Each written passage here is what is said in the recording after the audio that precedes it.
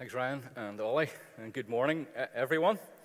We're at the final verse of this wonderful psalm. Some would say that it's the best of the six. Not the best teaching, I can promise you that, but certainly it's a standout verse. We hope that you've benefited from this deep dive into the 23rd Psalm, and that each week you've found a new insight about the Lord and your walk with Him, and crucially, your appreciation and wonder of Him has grown. Today, I'd love us to read aloud the entire Psalm. Each week we have considered each verse, but let's now consider the entire Psalm. The words will be on the screen, or you can follow it in your Bibles. We don't do this much as a congregation, but let's live a little and push the boat out. So can I encourage you to stand, preferably with your masks on, and let's say this psalm as I lead you, loud enough for those on Zoom to hear us. Okay, we're good to go? The Lord is my shepherd, I shall not want. He makes me lie down in green pastures. He leads me beside still waters. He restores my soul. He leads me in paths of righteousness for His name's sake. Even though I walk through the valley of the shadow of death, I will fear no evil. For you are with me, your rod and your staff, they comfort me. You prepare a table before me in the presence of my enemies. You anoint my head with oil, my cup overflows. Surely goodness and mercy shall follow me all the days of my life, and I shall dwell in the house of the Lord forever. Amen. Please take your seats. Verse 6 says, Surely goodness and mercy shall follow me all the days of my life, and I shall dwell in the house of the Lord forever. Today, we want to consider both the determined pursuit of God and the dwelling place of God. I would have expected that you have probably attended a Christian funeral where this psalm has been read. What comfort and hope it brings to a grieving family, and particularly this final verse. But perhaps you've also attended the funeral of a colleague or a friend that has been conducted as a humanist funeral. There was no prayer, no communal singing. The celebrant performing the service will have pointed to a life well lived. The ceremony will have been based on the humanist's worldview that people shape their own lives in the here and now because they believe it's the only life they have, and that the universe is a natural phenomenon with no supernatural side. That's taken directly from the Humanist UK website. But this psalm, and the last verse in particular, clashes with this approach to life and to death. The psalmist David clearly points to the Lord's care for our welfare through the picture of a shepherd and his sheep. And as David put the finishing touch to his poem, he sees beyond the present and looks to a forever home. This psalm resonates with my belief as a Christian, and for many of you, we believe in the existence of an active God, a supernatural being at work in the world. And we hold to the conviction not only of an eternal existence, but the offer of perfect life without end. And as we take a close look at this verse, I pray whether you already believe in a creator God who wants a relationship with you forever, or maybe you're still figuring this out, that you will be convinced that in all the days of your life and for the life to come, that the Lord is your shepherd who has sought you out like a lost sheep and who will continue pursuing you with the best of his character and who wants you to dwell with him forever. Verse 6 starts with this word, surely. It's a certainty. It's guaranteed. It's without question. David must have been thoroughly convinced of all that he's written so far that he begins this final sentence with such confidence and assurance. But this word also directs our attention to the significance of the final words that he's about to make. Surely goodness and mercy shall follow me. Two incredibly powerful words coupled together. We have two sheepdogs. They are pedigrees of the Bingham fold down in the Mournes. Betsy is the old girl at the back there, and Levi is the frantically mad teenager who melts my brain. When we as a family go out for a walk in the mountains or really anywhere, these two dogs act like we're the sheep that they've always had the instinct to round up. They run from the front to the back. They surround us. They ensure that we're all kept together. So they don't just tag along and follow behind. They will actively pursue us. And that's the picture here of God as the shepherd leading his flock, and the two sheepdogs called goodness and mercy circling the sheep and pursuing them. And doesn't that say a lot about God, that these aspects of his character can be seen and experienced in our lives? We don't need to go chasing after them. God pursues us with his kindness and steadfast love. So firstly, goodness, simply that which is pleasing, effective, desirable, kind, right. Of course, often our definition of good doesn't always match up with God's definition. The Apostle Paul would say in Romans 8, we know that for those who love God, all things work together for good. So what is the good that God is working?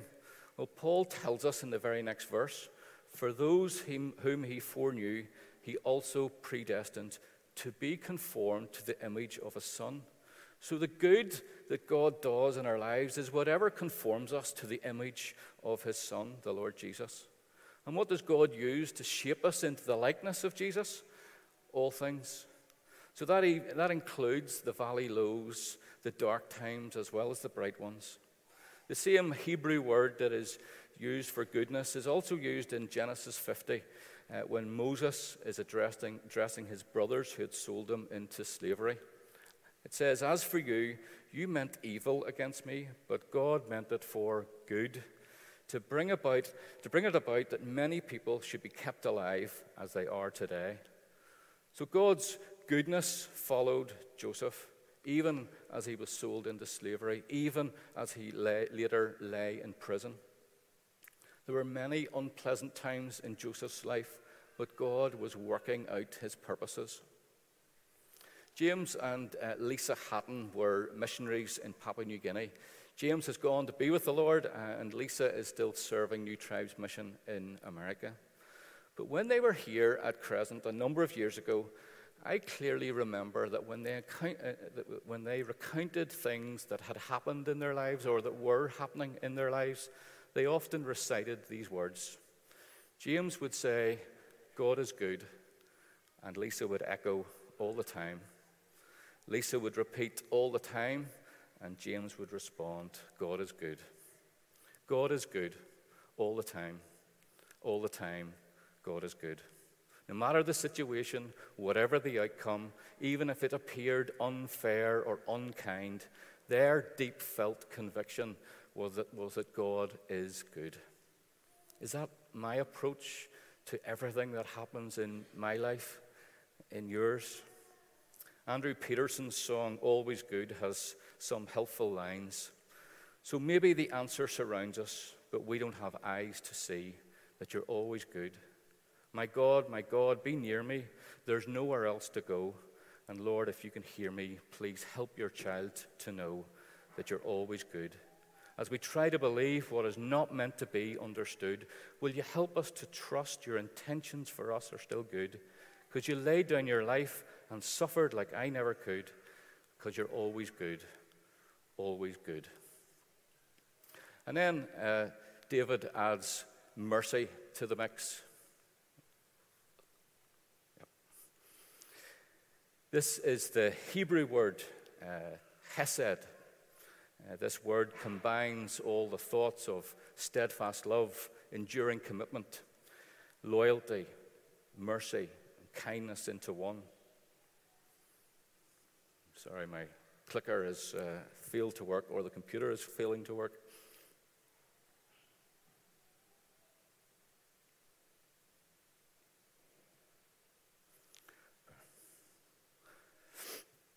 Well, we'll fire on ahead. This idea of hesed is found in the Old Testament 247 times in the Old Testament. The term is often used as a characteristic of God. His hesed is an essential part of who he is. It describes the relational and dynamic love that God has for his people. The Bible Project has a great video explaining this word. It points to the story of Ruth and Naomi. Ruth is a foreigner married to an Israelite man, but tragically her husband dies along with his brother and his father, and all Ruth has left is her widowed mother-in-law, Naomi, who has nothing to give her. Naomi tells Ruth that she should go back to her people, but instead Ruth promises to stay by Naomi's side and take care of her. And as other people watch Ruth keep her promise, they call it an act of hesed. That's found in Ruth 3. In this story, we see Ruth's mercy is not conditional or based on Naomi's worth. Rather, it's an expression of Ruth's character. She's just a generous and loving person who keeps her word. That's hesed. Now, Ruth's loyal love is truly inspiring, but the one who shows the most hesed in the Bible is God. When God appears to Moses on the mountain, this is how God describes himself. The Lord, a God merciful and gracious, slow to anger, and abounding in steadfast love and faithfulness. In the Bible, we see God is loyal and loving for no other reason than that's just who God is. Of course, he wants his people to respond with mercy in return, but even when he doesn't, God's mercy remains. I love the celebration in Psalm 146 that opens by saying, "Give thanks to the Lord, for he is good." And then 26 times it repeats, "His hesed is forever." Your version will say, "His steadfast love endures forever." No wonder when people saw Jesus, they cried out, "Son of David, have mercy on us." Jesus is the ultimate loyal and loving human. And in his life and death and resurrection, God opened up a new future for all of us and for all creation. And God did this just because of who he is, generous, loving, and eternally loyal to his promises. Aren't we thankful that these two characteristics of God are following us? We don't need to chase after them. They will pursue us and cling to us. Philip Keller, who's been quoted a few times in this series, has written about this portion. He says, "Herein is the essence of all that's gone before in this psalm. All the care, all the work, all the alert watchfulness, all the skill, all the concern, all the self-sacrifice are born of his life. The love of one who loves his sheep, loves his work, loves his role as a shepherd. I am the good shepherd. The good shepherd lays down his life for the sheep." But before we move on in this verse, let's think of another idea of this word follow.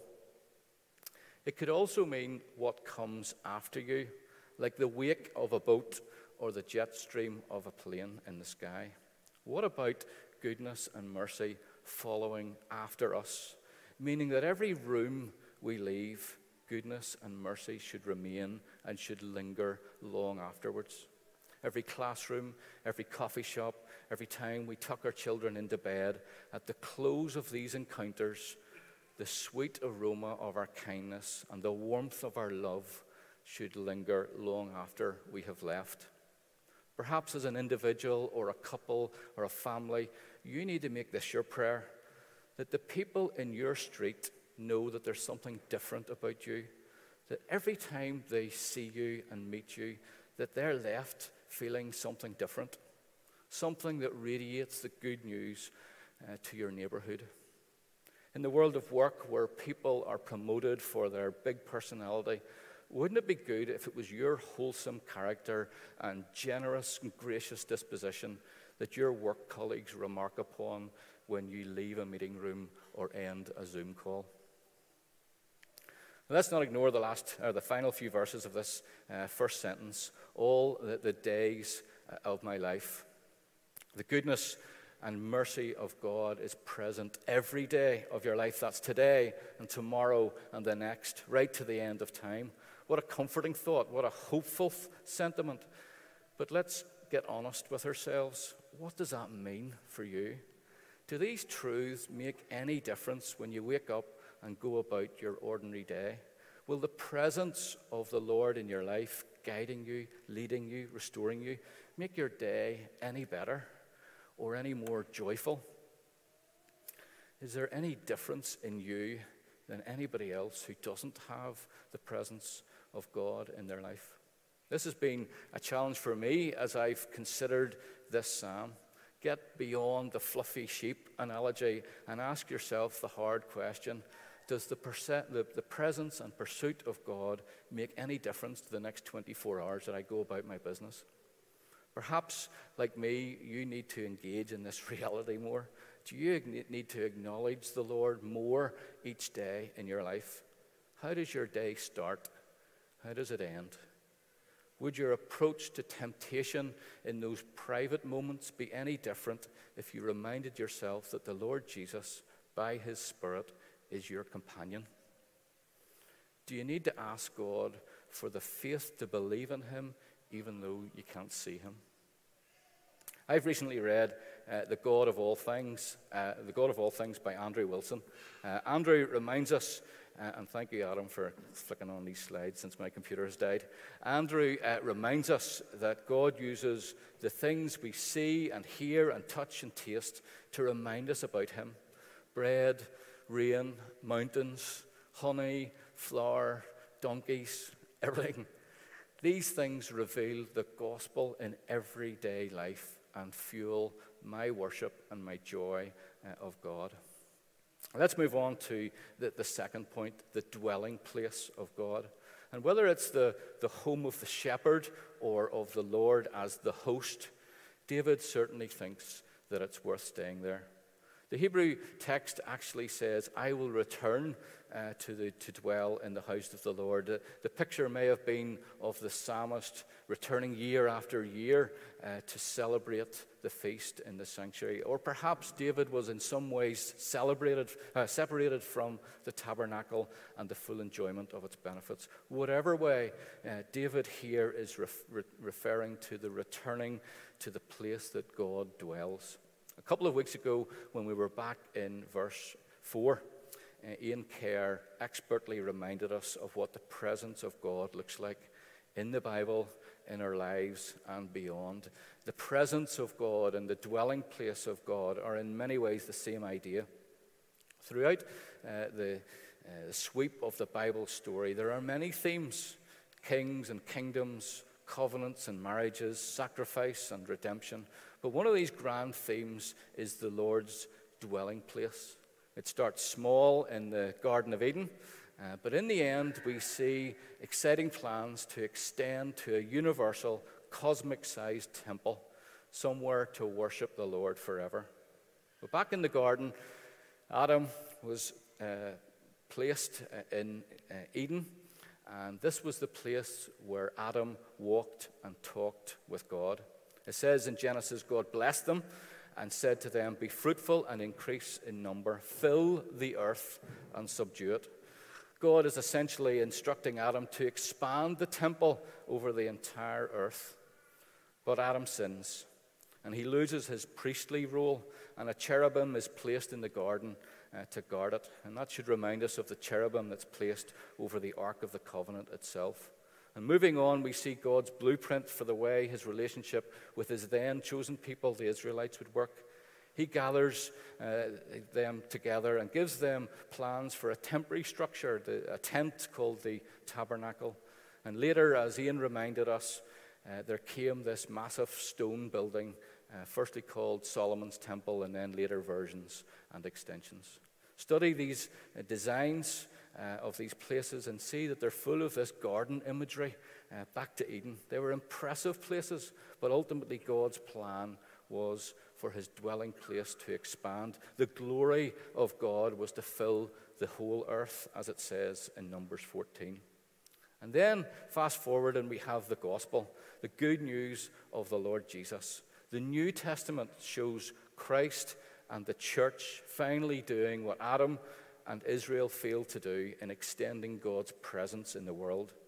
We see the resurrected Jesus as the cornerstone of a new and living temple, where the disciples of Jesus make up this temple. We represent God on earth. The blessing and presence of God in the temple and the tabernacle and in the garden and the tabernacle and the temples is now transferred to this new dwelling place, the universal church.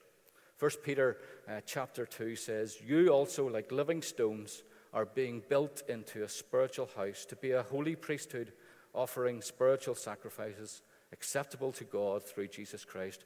But you are a chosen people, a royal priesthood, a holy nation, God's special possession, that you may declare the praises of him who called you out of darkness into his wonderful light." Here's a spoiler alert. It gets even better.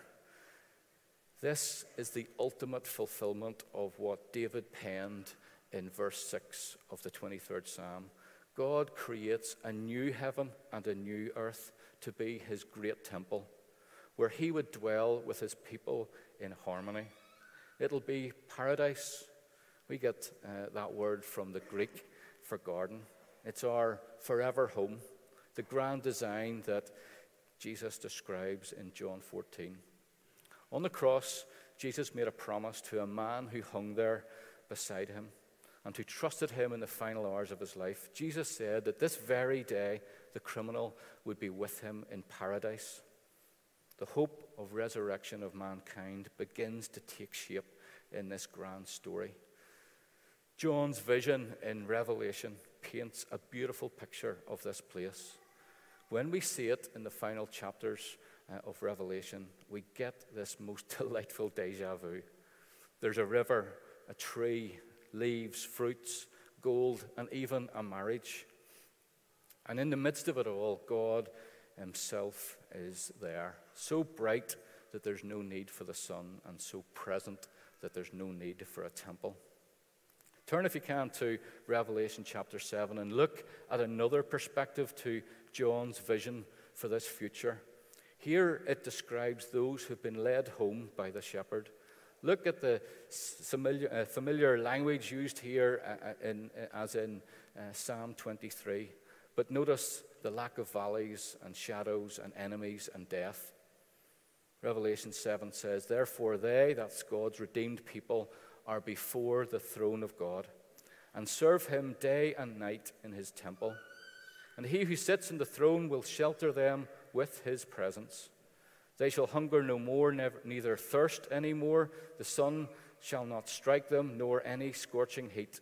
For the Lamb in the midst of the throne will be their shepherd, and he will guide them to springs of living water, and God will wipe away every tear from their eyes." What a wonderful vision for our secure future. What gardens of delight await us, a holy city, the joy of the whole earth.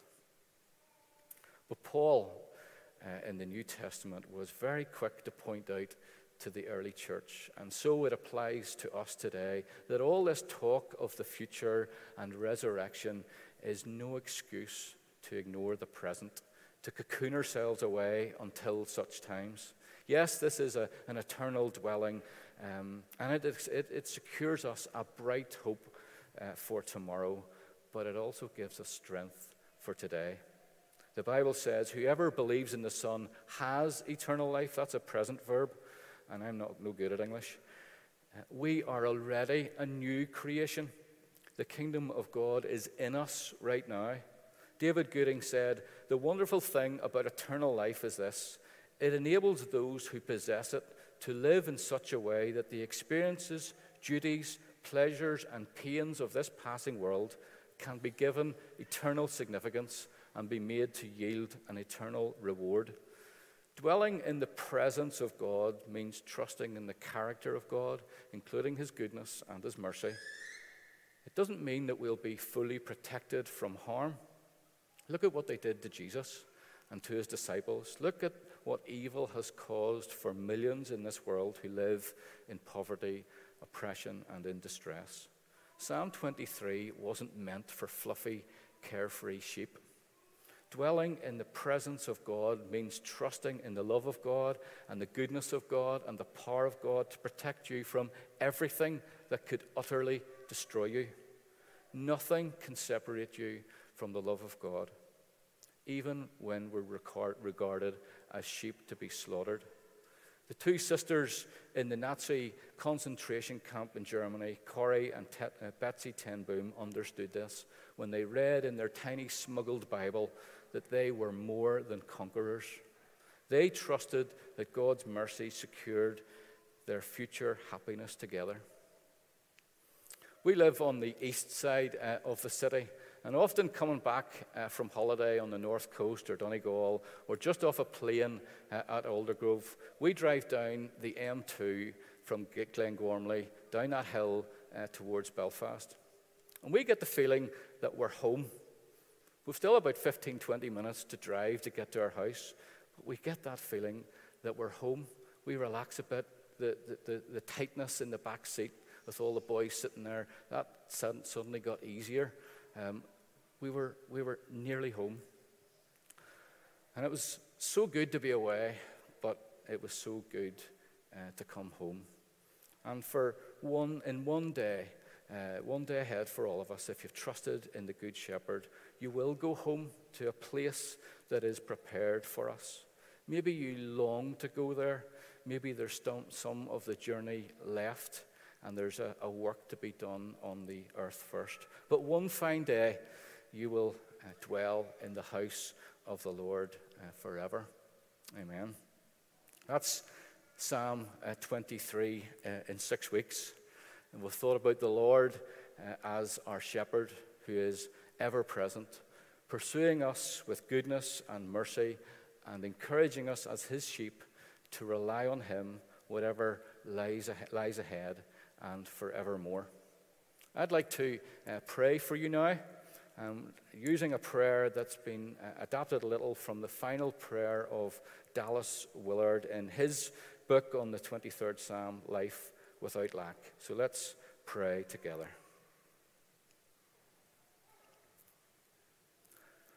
Gracious Lord, our great shepherd, help us to see clearly by faith your sufficiency and power and wisdom.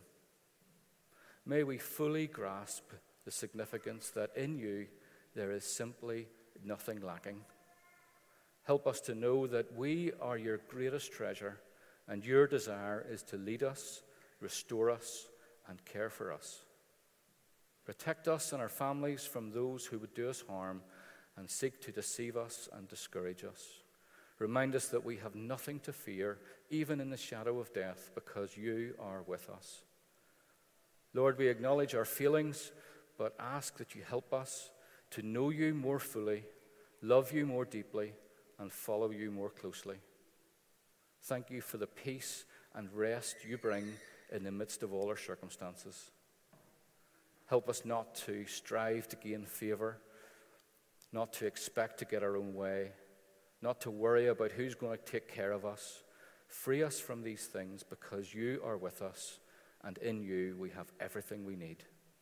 And now give us the confidence and power to love all who are in our lives, just as we are fully loved by you. We ask all this because we would have it no other way. Amen. Thanks, Ryan.